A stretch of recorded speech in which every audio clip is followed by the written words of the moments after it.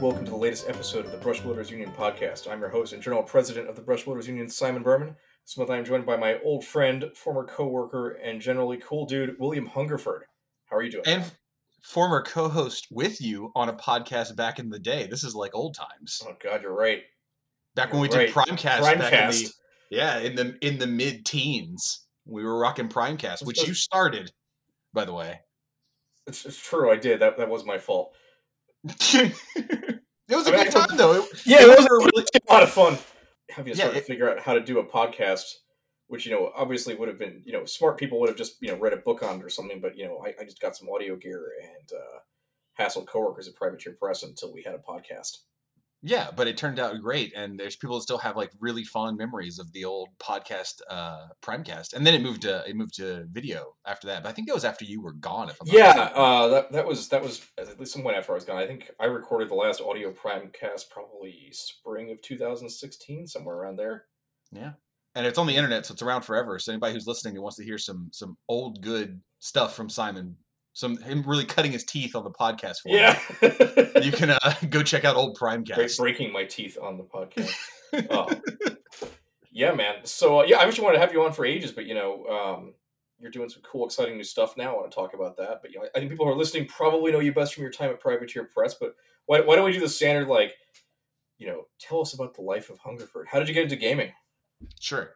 So I've been gaming well before I was in the industry since I was itty bitty. I literally started like age 10, 11, 12, started back with D&D, got into miniatures very young because the local comic book shop had like old Ralph Partha and old Games Workshop. Remember, like the first miniature I ever bought was an old Rogue Trader Space Orc box. Hell yeah, Rogue Trader. And like, I don't have those miniatures anymore, but God, I wish I did because there was no priming involved. I owned 3 paints. I think the paints I owned were yellow, black, and blue, and I did my best, and it was just a complete nightmare. But we all start there. So I've always been into gaming, and I've always leaned towards game design when I was given the opportunity in the games I play. What I mean by that is I was always the DM. Sure. If there was ever a chance to be creative and to have an outlet to make my own stuff, I always did. So life goes on.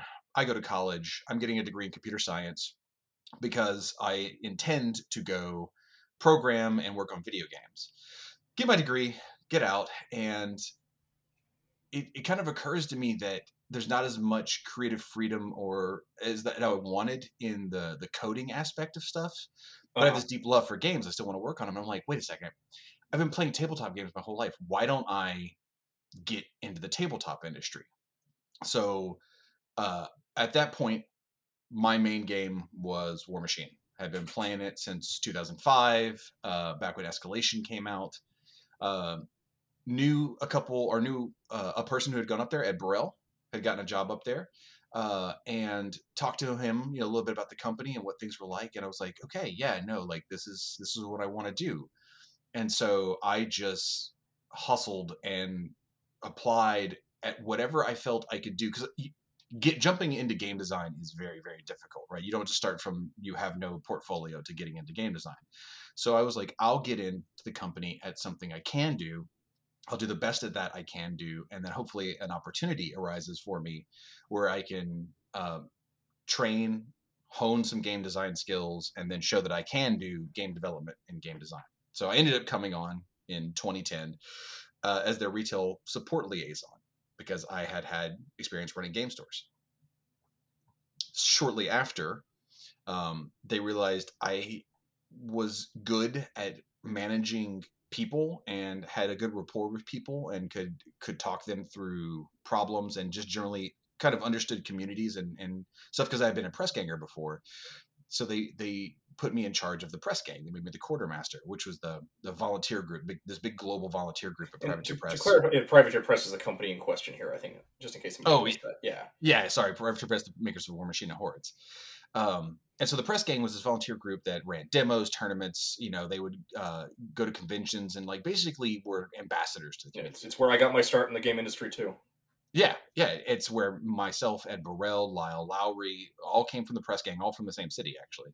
Um, Lyle being the editor in chief at White Dwarf now, and Ed's got His own Skeleton company. Key. Yeah. Yeah, Skeleton Key, and he's doing the Arcane Scroll Works. Like he's got a Kickstarter right now where he makes like cool D&D scrolls that are really Yeah, badass. You it's should doing check them cool out. stuff for sure. I'll put Yeah. throw a link to that in the show notes. Um, so anyway, I run the press gang, and I do that for 5 years. And because so much of it is organized play, not only am I writing how to demo scripts and how to run a demo, but I started getting involved in actually writing the organized play, what the tournament event formats will be, narrative events. And when I started doing the narrative events, that involves me writing rules. I'm creating scenarios for the game where we're recreating certain battles, and I'm having to write rules. And that's where I started really cutting my teeth professionally on doing any form of game design or game development. I transitioned from that into organized play, like the head of organized play at Privateer Press, basically, where I was in charge of all the organized play for all the games, and I started was doing more and more game design. Long story short, this eventually led to me being put on the development team, which went very well. And the last thing I did at Privateer before I left earlier this year was I was the lead game developer, where I was basically in charge of War Machine Hordes, Riot Quest. I did a lot of work on the Iron Kingdoms role playing game Requiem that just came out. And so my day to day was, get up, write rules, check play test feedback, refine, meet with people, and then just keep doing that over and over. And I was doing it on like 3 wildly different game systems, and it was a really awesome journey that I started from just like this thing I really wanted to do and kind of got in on the ground floor of helping out, retailers and why they should carry the game, to eventually like pitching ideas of new models and writing rules from scratch. It was a wild transition over a decade, basically. Yeah, no, for sure. So here's a question. You worked on all these various games in different capacities at Privateer over the years. Yeah. What were some of your biggest takeaways as what's important about game design for these different kind of games? And, what are similarities between all of them? It's interesting because that's such a fun question, because I think if you asked a dozen different game designers, you would get a dozen different questions, because everyone has their own feel and what should be right. Like if some people you ask like rules fidelity, how clean should the rules be? Some people will be like, oh, that's the absolute most important thing, and some people are like, oh, as long as you make the rules conversational, people will understand it. And Sure. if there's any um, problems or things that just don't make sense, they'll figure it out on their own. For me personally, I feel okay. We'll go back a little bit. What I feel makes a game fun, regardless of what game it is the level of player agency. Player agency allows you as a player to even know if you like the game. You can have the best designed game on the planet, but if it's a kind of game where someone doesn't get to take a turn, or where their turn in the game doesn't matter, or they look at their decisions and go, it doesn't matter. Like nothing I do is you're going to win, or I'm going to, I'm putting nothing but bad decisions, or the choices are just too simple and they don't have anything they can really consider or think about. That's always a problem. People want, when we play games, we do it as a form of escapism, and we want our choices to matter.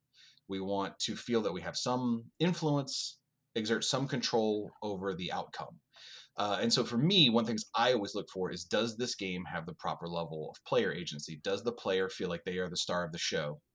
And then second to me is, I do like writing rules that are very clear and have very little ambiguity.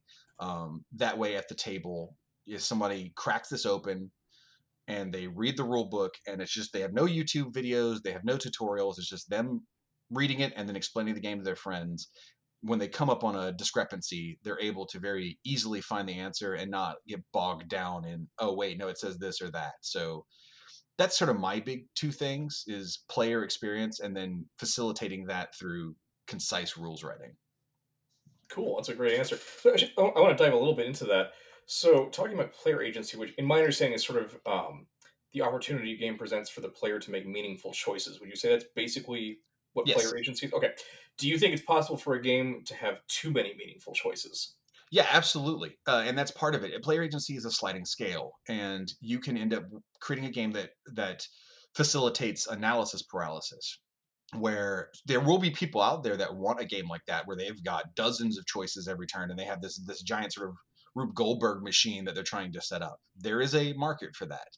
But I think the majority, you want to give the appropriate amount of decisions, but not so much that when someone looks at the board, they freeze up and go, wait a second, what do I do? And that's game complexity comes in my opinion, one of two flavors. One is just mechanically, the game is maybe has a lot of moving parts to it, or a lot of difficult parts, or maybe even difficult to understand, and that's a function of the game rules. And another aspect of complexity is that you give the player too many decisions to make, to where they want to make a meaningful decision, but they have too much information to even realistically know what the right decision is. Like, there's so many variables, they look at the board state and kind of go, I don't know what I'm supposed to do here. Sure. And that feeling of helplessness is when you've gone too far. Makes sense. Cool. So when you're in games that you play for fun, where's sort of the sweet spot for you? Like, what's a good example? I play a lot of minis games, and I played a lot of RPGs, and like Dungeons and Dragons is a really good example. Obviously, a very popular game, I think, and everybody knows D&D. And when you think about it, you have a ton of decisions. You're playing on your character, and some characters have more. If you're playing a spellcasting character, you have this giant list of spells. You have all your actions. Then there's the scene you're in that your GM has described to you of what's going on, but it never feels too much, right? And when it comes to war games, I like games that are sort of in that same vein. Like, I've got a lot of decisions to make, but it's not too much. So examples would be, Star Wars Legion, Marvel Crisis Protocol, Warhammer 40K, Necromunda. I think Necromunda, like, two games to me that I feel like have a really good amount of player agency. And for some people, I understand that it is a little bit too much, but for me, it's kind of in that sweet spot, would be Blood Bowl and Necromunda. Blood Bowl's a game, especially, that punishes you if you make the wrong decision, right? If you're just like, oh, I'm going to do this thing it's like, I'm going to make this dodge attempt as my first thing. Oh, I fell down, your turn, right? Like, it's just, Right. but you learn from that. And while you do have 11 players on the pitch that you have to resolve and figure out the right operations and the various things they can, it's never too much. There are games on the higher end that I personally enjoy, like Twilight Imperium as an example. Sure. But I understand that game is not for everybody, right? Some people definitely want something that they have 3 decisions, 5 decisions, 12 decisions every turn. Or don't need 12 hours to play. Yeah, some people want the lower time commitment, right? Yeah. It just depends. So I would say, on a complexity scale of 1 to 10, with 1 being like, checkers, and 10 being our more complex games, our Twilight Imperiums and some of our more complex war games, I personally am in like that 6 to 7 range. Sure. A little bit of crunch to it, but not like mega crunchy. Yeah, I mean, I think it's about where I sort of land as well. And I think it's interesting you mentioned both Necromunda and Blood Bowl, which are certainly in miniatures war games in the current sort of world and arena of that, more complicated games. But I think those are probably my 2 favorites as well. But again, because I've been playing them for 25 years at this point, in one degree or another. Right. But I think personally, I've been really thrilled to see so many more accessible games coming out in miniatures wargaming.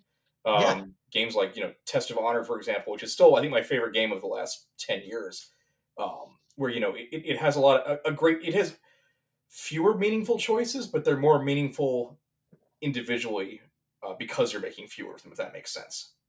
No, I mean, because a game like Warcry, right? Warcry comes out, and Warcry is definitely a very easy game to jump into. In terms of complexity, I'd put it like at a 3 or a 4. Sure. But even though playing it is just dead simple, you still have, like, your choices do matter, right? And even if your choices are, I can move a guy, I can attack with a guy, or I can do the special action. Like, if you have those 3 options and you're doing that across 7 models, and you're having alternating activations, like, that's enough agency for a ton of people. And I think a lot of modern game design follows that philosophy. Yeah, I mean, it's interesting because one of the things I really love about Blood Bowl and Necromunda is that because they're so granular in their rules, it allows for a really deep role playing game experience. And I mean, it's funny to say that about Blood Bowl, but ultimately, an individual game of Blood Bowl is all that great is when you're playing in the league and you're telling that story with your team and you're seeing, who gets a broken leg or who gets, chainsawed to death by a goblin. Yeah. That's the real fun of it. And It is. I don't know how possible it would be to do that with a less crunchy game. Do you see if that makes sense? Like, I know you can have Warcry campaigns, which is a pretty cool system, but at no point have I read the Warcry campaign or played those Warcry campaign games and been as immersed in the story as I am with a really crunchy, probably significantly less well balanced game than, say, Necromunda. It's interesting because the more crunch you add, the more opportunities you add for crazy shit to happen. And I think Blood Bowl does say that because if you lower your options, then there's less outcomes that are possible. And I agree with you. Like Blood Bowl's at its best when you have a league and somebody has a crazy star player and they're running away with them, and everyone just fouls them to death, right? Because or fails to, right? I mean, and everyone has an amazing Blood Bowl story. I remember we were playing in a league. We had just started, had a guy that was like, I'm going to play halflings this year. I'm going to really take the challenge, and I'm going to play halflings, which for anybody who doesn't play Blood Bowl is a very difficult team to play. I mean, literally, they tell you, don't play this team if you want to win games. Right. Like, the rulebook says that. Their one saving grace is they can take treemen. And treemen were, big, burly, great blockers, did a ton of damage. And so we play our first league game of a brand new league with fresh teams, and he's invested so much in his treatment because they cost so much to the team.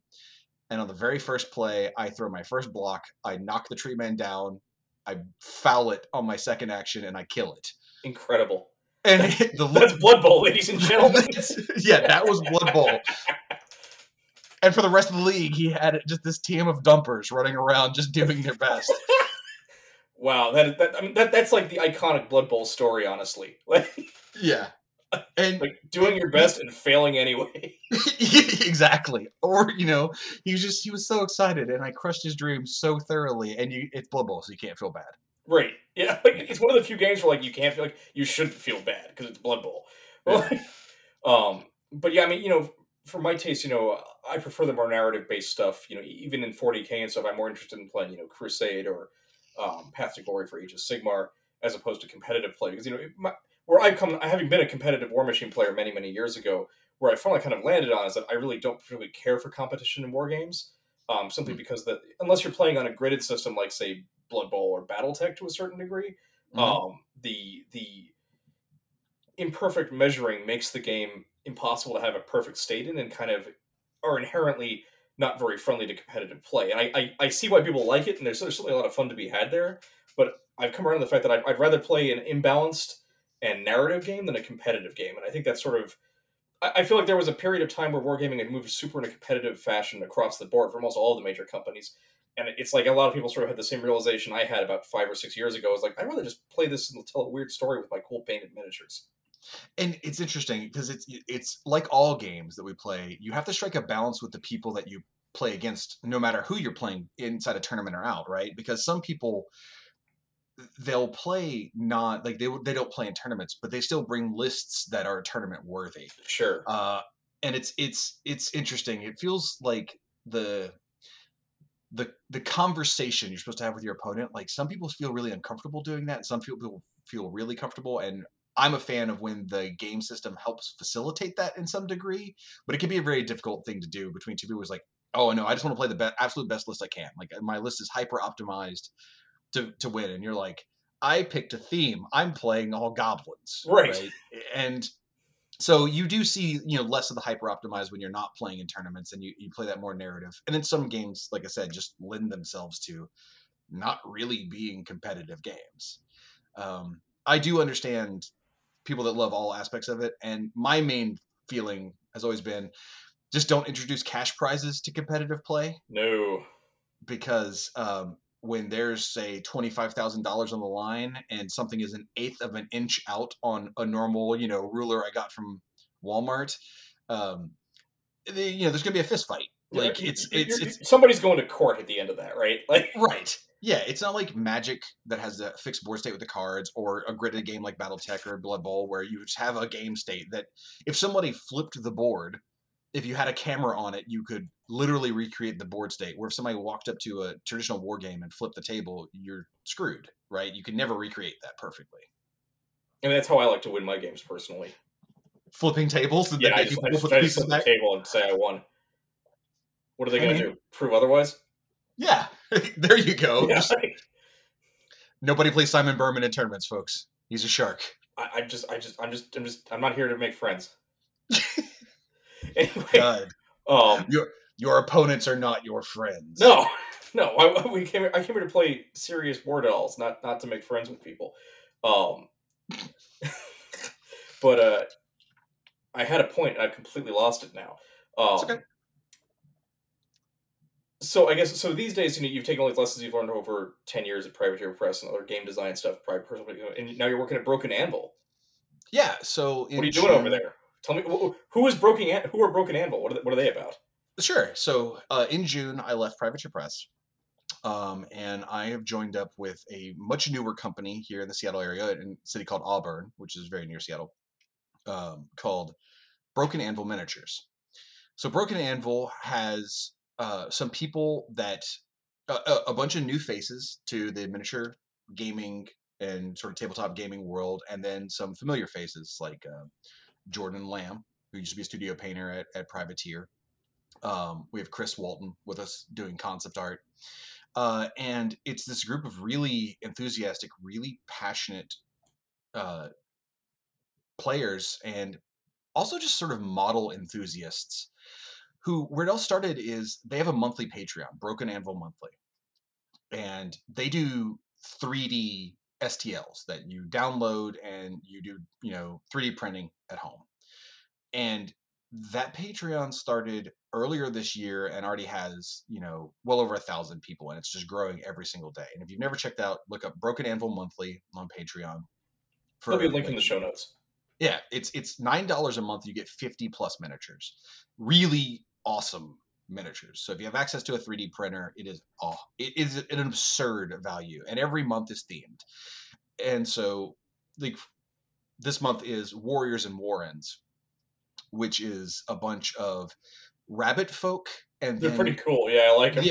It's like rabbit folk heroes, and then the things that they might encounter in a fantasy world where rabbit folk were the main characters. So you have like ogres that are trying to catch them and eat them. You have human hunters that kind of come through the woods.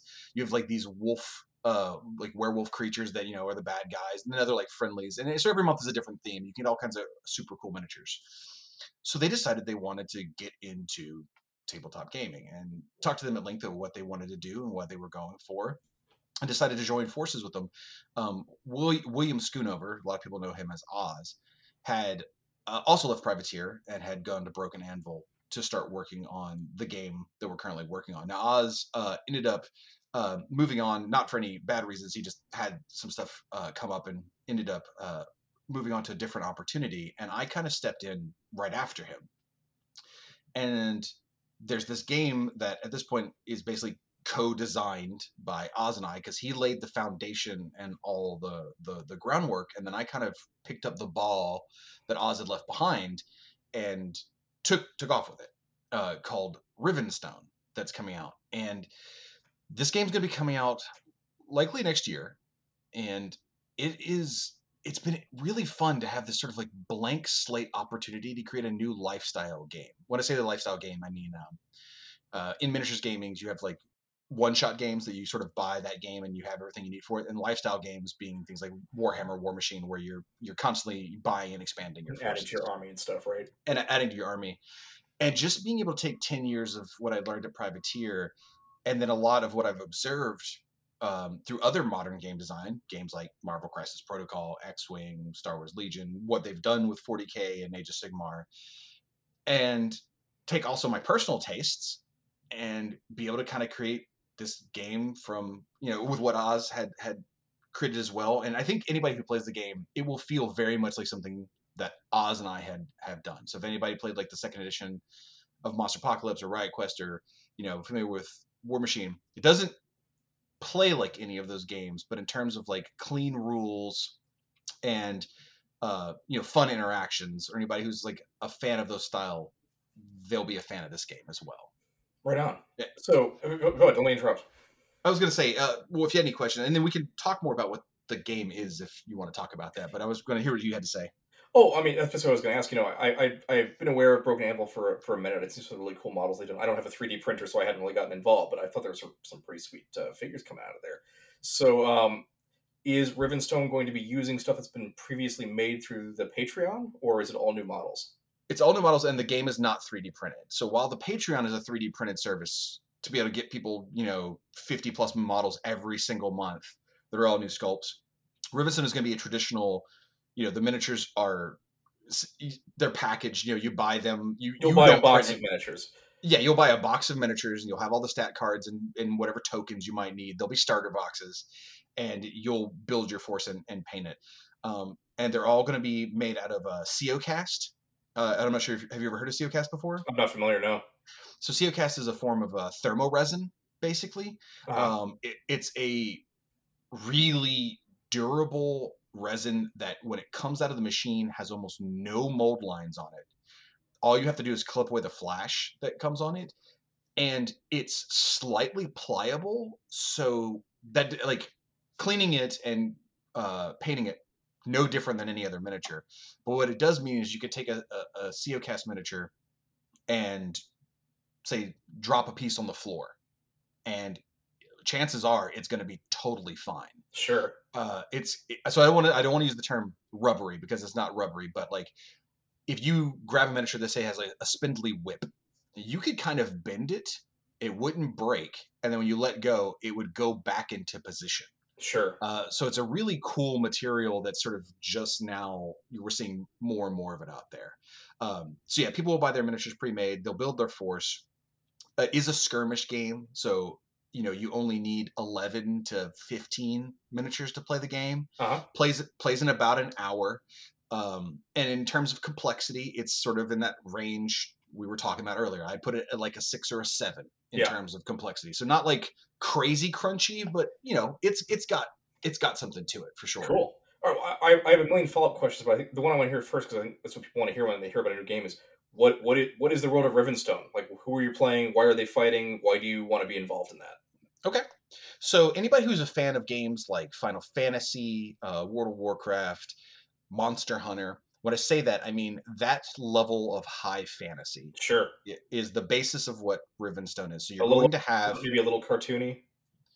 I wouldn't say cartoony, but more the idea that, like, this is a world where you have dwarves, orcs, elves, humans, dragons, knights with swords and shields, Uh-huh. and then you have lines of fuselancers, which are individuals that have giant handheld pikes that have guns built into them.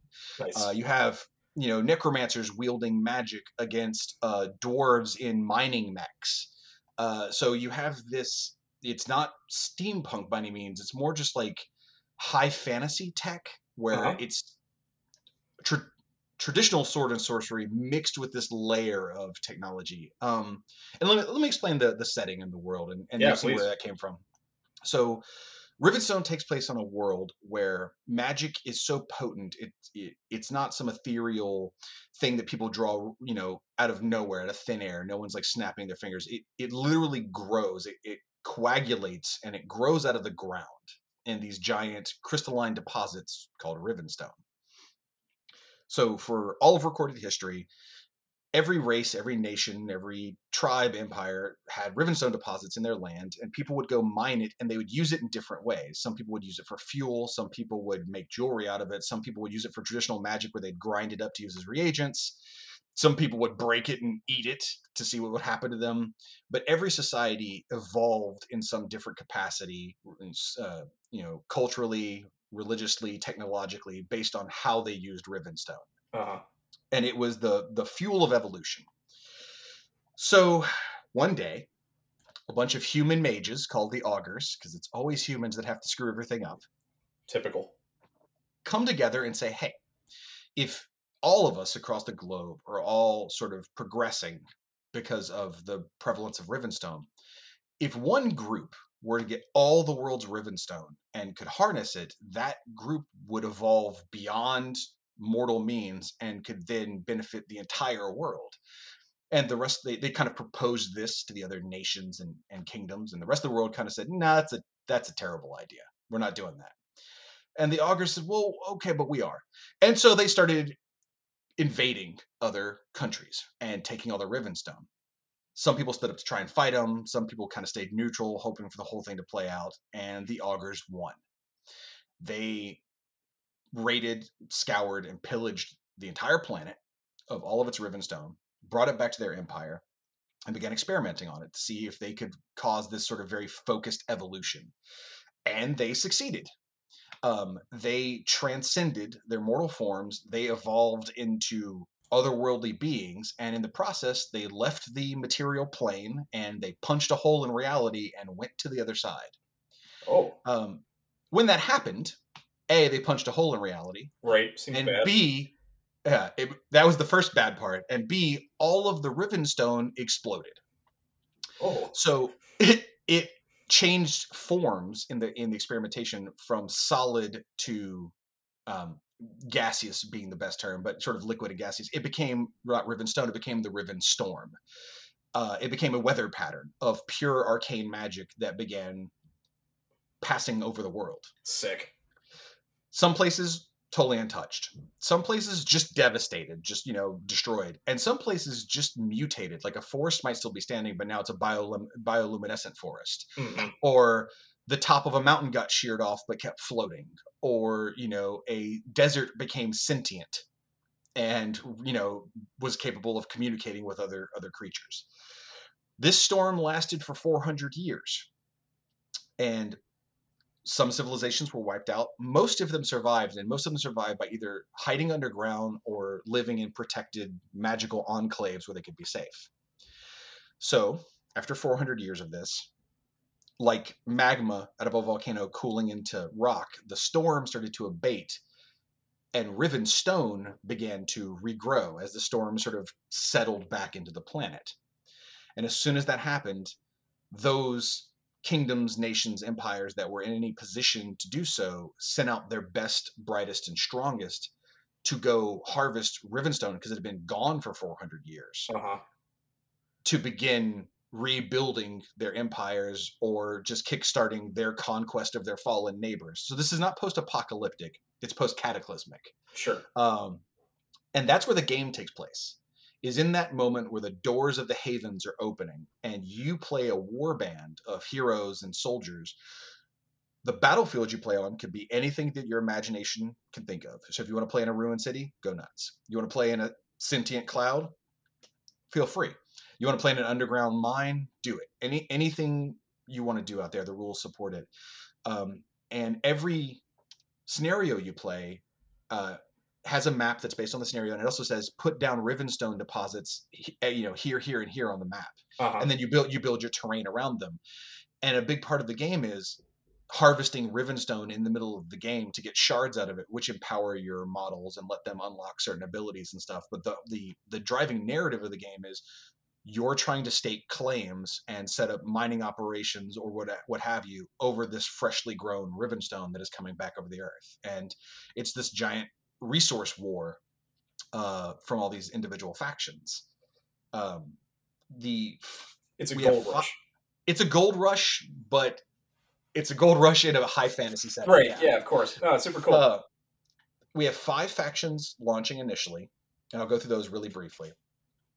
We have the Shattered Empire, which are humans. The Shattered Empire were the empire that was supporting the Augurs before they left, and now they're trying to come back and reconstitute humanity and rebuild all of the fallen kingdoms, nations, and everything around them into a single empire. They're very techie, very hybrid. So you'll have like a traditional, like a line trooper who has a sword and a shield, but his shield's got a gun built into it. Or you'll have a guy with a giant 2-handed maul, but the maul has like a revolver hammer on it and has a hole in the front where the hammer, it looks like he swings the hammer and then the hammer like blast and shoot people. So they use a lot of like hybrid tech. Their other big thing is their bloodline got affected, where a lot of the humans started being born instead of having limbs. So a human might be born without like a right arm, but where the right arm should be, they had organic Rivenstone growing out of their body. Or they might be born without their legs, and they would have Rivenstone growing out of where their legs should be. So the humans have built basically powered prosthetics that are powered by Rivenstone, that their most powerful heroes are these individuals that were built or born with these alterations to them. That's pretty cool. So you'll have like a knight who looks normal, but he has one gigantic metallic arm that has like like revolvers built into the knuckles. Hell yeah. Barrels built into knuckles, and that's because he was born without a right arm, but he has literal magic growing out of his body that he uses to power this thing. I dig it because you usually that your humans are like your bog standard kind of boring army, even if there's a cool take on them. And I like it, like your humans are kind of weird. Yeah. Oh yeah. No, everything's a little weird in this setting. So we have them. We have the Iron Guard, which it's a dwarvish business empire that basically they are the best at mining Rivenstone and were before everything happened. And now that it's coming back, they're basically looking at the rest of the world and being like, whoa, hey. There's supply, there's demand. We're in the best position because we understand the trade routes. We know how to mine it. So we're just going to get it all, and we'll kick off the global economy. So they're doing it for what they think is in their best interest, but really everyone just thinks they're being greedy. And their big look is, when you look at these dwarves, they look like dwarves that have mining equipment, like mining walkers. Think like a power loader from Aliens, or like a giant, a dwarf in like a power armor suit that has drills for arms. Everything they have doubles as a piece of mining equipment and a piece of warfare. Cool. So they are the German engineering of factions. Everything is as efficient as it possibly can be. All right. There's the Oryx, which are orcs and savage creatures that they didn't hide during the Rivenstorm. So they just got mutated. They're super big, super tough, and more importantly, all the wildlife in the world got really savage and really feral, and they learned to tame it while they were surviving out in the wilds. So think savage land orcs. Think an orc riding a scaled dinosaur-esque saber-toothed tiger kind of thing. Nice. Is what the orcs are. And their whole thing is they've been out in the wild and everyone's coming back for Rivenstone. They're like, yo, we survived this? Absolutely not. We're not doing this again. So they're trying to destroy all the Rivenstone. And so when they get up to Rivenstone, they just break it to pieces because they don't want anybody to get it. Yeah. And the fourth faction, we have the Risen, who are undead. I will try and go through their backstory super fast. Sure. One of the human nations tried to stop the augurs. They went marching across the continent to go prevent the experimentation. They were halfway there in this giant, all their regalia and their heraldry and their banners, and they were ready to fight the good fight when the storm kicked off and killed them all. Oops. They laid there dead for about 200 years, and then another storm passes over them, and it reanimates them all. Oh. So they are necromancers by necessity. They are a fallen human empire of undead who are thrust into the situation where now they are suddenly dead and sentient and really angry about it. And they've had to learn the dark arts, but not because they want to, not because of muhaha reasons, but because they're like, this literally is what is holding our people together. Right. And then our fifth faction is the Wild faction. And this is going to be things like dragons, giant mutated spiders, elementals. It's a faction of abnormal things that exist because of the Rivenstone and the Rivenstorm. They are awesome. magic anomalies in the world. I think you just told me what mine's going to be. Go on. Oh, which one's yours? Yeah, no, I want to play weirdo monsters and spiders and dragons. Fair. Yeah, not all of that will be available at launch, but that's the kind of stuff it will be. All right. Well, I'll find something in the meantime then. But that sounds pretty cool. Yeah. So that's the world. That's the setting. Without any rules or talking about how the game plays. You are playing a warband consisting of these types of characters going out and fighting against another warband. So it's not a giant army game. It's these various nations are scraping together their best and their brightest and being like, you're the ones going to go get us the Rivenstone so that we can kick the factories back into full gear, so that we can start building the armies and once again. And so sort of the fate of your nation rests on the shoulders of these warbands. Super cool. So let's talk about gameplay. What's the gameplay like? So it's an alternating activation game. Like I said, it lasts about an hour. It plays, you have a lot of decisions to make, but learning the game is quite simple. let me start with, there's no points. There's no army points when you build a list. Okay. What you do is you choose to play either a 2-hero game or a 3-hero game. And there's 3 types of models in the game. There's heroes, followers, and a barracks. So if you play a 2-hero game, you play 2 heroes. If you play a 3-hero game, you play 3 heroes. The amount of follower groups you get are based on how many heroes you're taking. In a 2-hero game, you get 3 follower groups. In a 3-hero game, you get 4. You always get 1 barracks. So a hero is going to be a single model, and they are your most powerful character. And a follower group is going to be, depending on which one you pick, say you choose Risen Foot Soldiers. They have a muster stat of 3 that says if you take them, you get 3 Risen Foot Soldiers. If you take Oryx Brutes, they have a muster stat of 2, which means you get 2 of them. And you build your warband out of this, and you build a barracks. This is a tempo-based war game, not an attrition-based war game. You cannot table your opponent. You as a player are always playing the game until the very end. And that's because you have a barracks, which might be a portal, literally, like the orcs have a Rivenstone-powered portal. The dwarves have it's called the Breachhead. It's a giant drill that comes out of the ground. This barracks allows you, at certain intervals in the game, to bring additional reinforcements onto the battlefield out of your models that have died. So you constantly have a flow of playing the game, jockeying for position, and then whatever you lose, you'll get to bring back, but it's going to come back kind of near, a set point on the board wherever your barracks happens to be. What this leads the game to be is a very tug of war. It's not, I was able to kill 5 of your guys first, therefore I'm winning. It's, maybe I made the first strike, but that put me in a better position early on. So now it's up to you to push me off and counter strike. And we have this like back and forth constantly. But speaking of there's no points, you pick your heroes. Your heroes say the types of follower keywords they unlock. So say you're playing Risen, and you pick a hero that says it unlocks Risen Undead Soldiers. That means any follower group that has the keyword Risen Undead and Soldier, you can choose that as one of your follow groups. Say another one has Risen Demons. That means any follower group that has Risen Demons, you can choose. And so your heroes dictate what kind of followers you are allowed to take, and you simply fill your slots. So it sounds like Force Construction is always going to be pretty thematic. Is that pretty good assessment? Yeah, it is thematic, and the way things are balanced is based on the scoring system. So the way you win a game of Rivenstone, you play. You choose a scenario, and there's different scenarios, and you choose an event deck. Any event deck can go with any scenario, and the event decks are purely thematic. They're basically a thing that is happening on the battlefield. Maybe like a magical, remnant of a Riven storm is passing over, or maybe it's in the dead of winter. They just provide a cool thematic global effect that affects both players.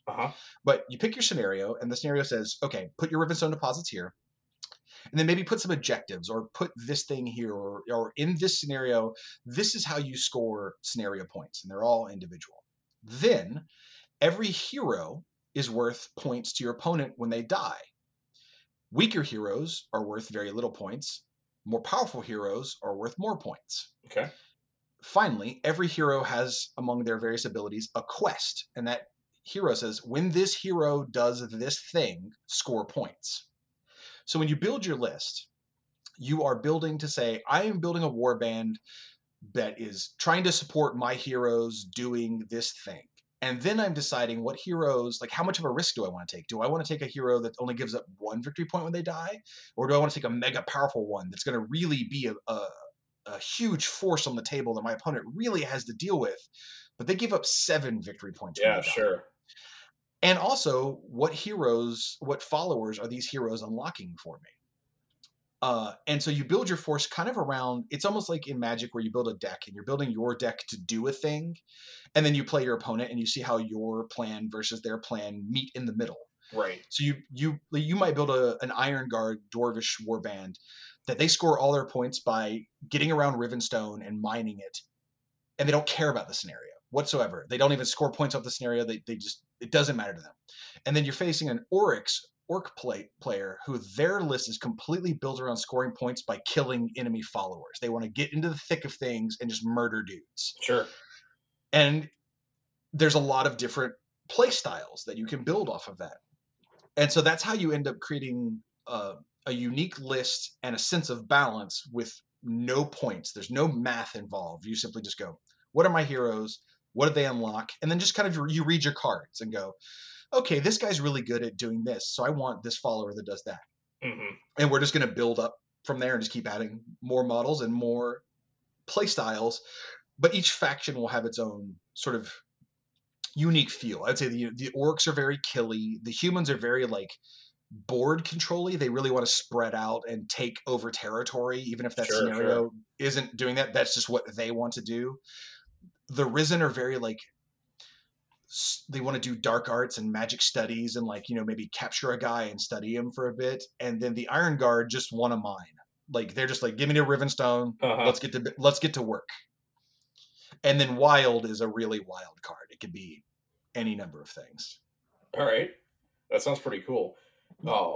So what are some, we talked earlier about what you learned over the years of game design. So how did you apply those to these games? What are some of the lessons that we're going to see in action with this?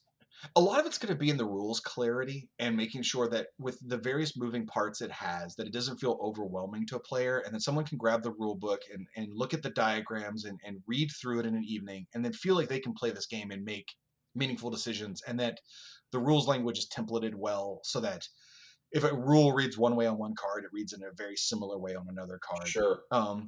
But there's a decent amount of moving parts because both players have 2 resources. You have Vigor, which recharges every turn, and you can burn Vigor to let your models do special things like charge or shake off an attack, things like that. And then mid-game, there's a resource neither player starts with, which are Rivenstone shards. Anybody can walk up and mine Rivenstone, and then various models have magic powers that are unlocked if you spend your Rivenstone. Sure. So you've got these 2 resources you're managing. One you get refreshed every turn, and one you have to get in the middle of the game.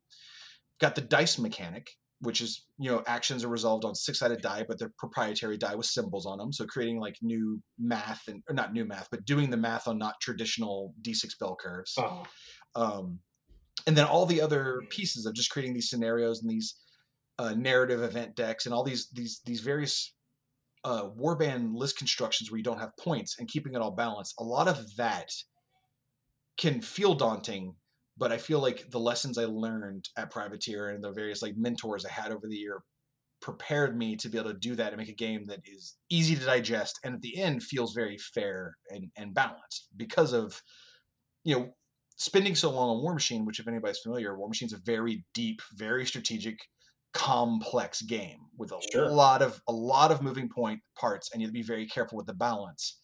And this is a less complex game with less moving parts, and so I feel like Goku in DBZ, where I've come out of Gravity training, where I was like, okay, I've spent a lot of time working on something that had a ton of stuff going on, and so I feel very well prepared to build on something that has less going on because I kind of jumped in on the deeper end of complexity as I started my career. So to dig into that, what is Goku? Dragon Ball Z. I don't know. Dragon Balls. What is a Dragon Ball? Okay, so there's 7 Dragon Balls, and if you can get all 7 of them, you get to make a wish. Now, typically, you're wishing for your friends to come back from the dead because they're constantly fighting aliens. This is also really cool. Everything dies and every city gets destroyed. Okay, so... Oh, yelling gives you power. Sick. All right, cool. Thanks for clearing that up. No problem. And there's a lot more to the Rivenstone individual gameplay that I don't feel like we have enough time to get into. Sure, I was kind of wanted to touch on some of the higher level concepts. Yeah, absolutely. So a couple of questions. So it's going to have proprietary dice, you said? Yep. Can you talk a little bit about that? Yeah, there's 3 dice in the game. There's D6s, which handle the vast majority of everything you do in the game. They've got symbols on them that those symbols indicate if you have a success when you're attacking, success when you're defending, success if you're harvesting, and then there's things like a wild that's always a success no matter what. One of the symbols is a focus. It's called focus. And before you make any die roll, you can burn one of your vigor for the round. You get 7 every round to count focus as a success on that die roll. Vigor's the thing that also lets you do things like charge and a few other abilities. So it's one of your resources that allows you to make your die rolls a little bit more accurate. But typically attacking, defending, harvesting, interacting with, making ingenuity rolls to interact with, machinery or things that might be in the scenario. That's all done on D6s, and it's all basically either a target number, like you're trying to get X number of successes, or it's an opposed roll. Like I attack you, I roll X number of dice, you roll X number of defense die. Did I beat you? Yes, then I do my damage. There's a 10-sided attacker die that every time you make an attack, you roll it. And this is what adds, so the die might have a critical hit, or it might be you push whoever you hit, or it might be a misfire, which as your ranged attack automatically misses. There's a bunch of different symbols that give you a little element of unknown of what's going to happen with the attack. And then finally, there is a shard die, a D12 die, that is used whenever you harvest Rivenstone. Cool. And actually, one other question about gameplay. What size board does it play on? Plays on a 3x3. Nice. It doesn't use tape measures. Everything is done with measurement sticks. The measurement is meant to be, so there's 6 measurements in the game. You use these measurement sticks. That makes movement very, very simple. The line of sight system is dead simple to understand. Okay. There's no facing in the game, so you don't have to worry about which you basically pose your models thematically. Awesome. There is verticality in the game, but it's not a required component. A game, Kill Team Necromunda, you really want in a lot of those games some aspect of verticality and being able to climb up things. The terrain rules and the verticality rules are built so that what I wanted was no matter what board you sit down to play on, you have very easy rules to resolve. Okay, this is what this forest does. This is what this rock does. Or this is what this castle does, and this is how I can climb it. Yeah. So you can play with whatever amount of verticality you want. And I think giving that like modular freedom to a player so that the terrain they have in their house, and also just the setting, just because you might play in a very traditional fantasy setting, you might play in some ruins, you might play in this wild, wacky, I don't say wacky, just wild, crazy, magically altered area means if you have a Hoth table from Star Wars Legion, you're like, oh, I just want to play on my ice table. That could exist here. Sure, absolutely. Your lava table or whatever, right? Yeah, do whatever you want to. And a lot of the rules are built that way, to be accommodating to what you have, and so that you and your opponent play a game and have very little questions over what something is or how it should be resolved. Very cool. I'm excited. It sounds fun as hell. Yeah, we've been having a blast. The external playtesters are really enjoying it. They've been a ton of help too, just helping me find like discrepancies or what was too crunchy. That's one big question I've had is like what is too much. Sure. And lowering that down. And so I'm expecting the game to come out next year. It's hard to say exactly when. The game is in. Oh, good. No, I was just saying. The world is a weird place at the moment. It's hard to be too firm with deadlines right now. It is. I mean, for just kind of be transparent, the game is in, like, the rules are done. If I had sat down with someone, I could hand them a rule book. It's not a pretty one. It's mostly text, right? Sure. They could read it, and then I could pull some models out and we could play. But right now the rules are in editing and graphic layout. And then, the models are coming along at like this tremendous pace. I've been posting a bunch on my Facebook and Twitter showing finished models as Jordan does them. And then there's the thing of like getting all the accessories and the custom dice, actually manufactured and shipped out. So we're kind of in that like end of stage 3 of making a game where you're just getting all the components together and then doing a ton of proofing. And so that's why I'm hoping early 2022 is when people should start, seeing a little bit more. But I mean, we're going to keep previewing all the way. Yeah. So can you talk a little bit about products? Are there going to be starter boxes or a starter set? Yeah. There's going to be starter boxes for everything but Wild. Those starter boxes are a fully playable 2-hero force. It's not like you either buy a starter box and then you might want to, you could buy more to expand your force, but because the game is either played at the 2-hero or 3-hero level, the starter boxes will be, between 9 and 12 models, depending on which faction you pick. Sure. And I say that's just your warband and your barracks. You'll have Rivenstone deposits in the box. You'll have your rulebook, all your tokens, all your measurement, everything you need, your dice fully built. That. Yeah, everything. There is a very strong potential of a 2-player starter as well. But even if there isn't, like a 1-player box truly gets 1 player a full force. A lot of companies do that where they have starter boxes that are like a ready to go army, and I'm a big fan of that, especially if we Me can keep too. the price in the right range. Oh And yeah. I think, well, I can't say what the MSRP will be. I think the price is going to be shockingly good Yeah. for a lot All of right. people, where it will be a very Accessible. easy investment, yeah, for people to jump into. That's rad. Beyond that, I mean, we'll have also the starter boxes, tons of expansions for the various factions. That being, additional heroes, additional followers, stuff like that. And then we already have a plan for once that big initial wave comes, where everybody kind of gets all their first wave of toys and can start playing the game. We already know where we're going next and what will be the models coming after, and getting those going. Cool, man. That's really exciting. So let me ask you one more question before I let you go. What is your favorite thing about the game? My favorite thing about the game is it's weird as a game designer. Okay. As someone making the game, watching other people playing it and having fun. That's all you want to see as a game. You want to see people play it, and at the end of it, they go, "Oh man, that was awesome!" Or seeing people cheer when they roll well, or go, "Ah, crap," when they do something wrong. Sure. That is my personal pleasure out of it, but that's sort of a greedy one because it's like I baked this cake for you. Do you Right. like the taste of it? Like Yeah. you want to see people go, num num num. I love it. I think my personal favorite aspect of it is that it really approaches how you put together your components to build a list and play the game very differently than I've seen in other war games, and it does feel very different. For all the war games I've played, at the end of it, the first bit of feedback I get from everybody who plays it first time, they're like, "Man, I never felt like I was out of the game." Like they were like, even when like all your heroes were doing all their quests and you had control of the board, I had a bunch of guys come back out of my barracks and I was able to push back like this big heroic pushback, and it gives these kind of like cinematic moments of like the counter charge and then the counter charge, and it's just going back and forth, and it generates this excitement, this like native excitement to the game that I think is my favorite gameplay aspect of it. Awesome. That sounds really engaging.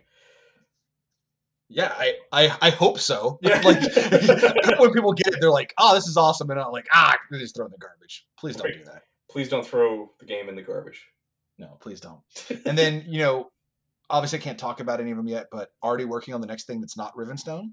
Like that Rivenstone will not be the only thing Broken Able's putting out. And I should mention for anybody who joins up with the Patreon, starting 2 months ago, I've been designing 5e compatible rules for some of the miniatures that come out each month. For 5e Dungeons and Dragons? Yeah. Cool. And a 1-page adventure that is illustrated by Chris Walton. So everybody who's a Patreon, not only they get these miniatures, but they get this very simple 1-page dungeon. And then like between 5 and 10 monster stat blocks that if you're a 5e fan, you can just pick this up and take these, integrate them into your campaign. I try to make things like you find a cave or this is underneath a basement, whatever it is, so that you can slot it into whatever campaign you want. So if anybody's more of a strict RPG player and isn't a war game player, I would definitely recommend checking out the Patreon for those kind of things. Yeah, that's awesome because there are some super cool figures on there. Yeah, I mean, they just put the preview up for October, and we have all these little different groups in it. It's the Panic at Moorfrost Manor. It's a very haunted house theme, and we have a set of mimics. And for every mimic you get a regular version of the piece of furniture that it's supposed to be, and then the mimic version. Oh man, that's great! Yeah, that's so good. One is a part of a wall with a mounted deer head on it, and then the mimic version is the mount has come loose, and the deer is screaming and has it's using its antlers, its arms and legs. Amazing.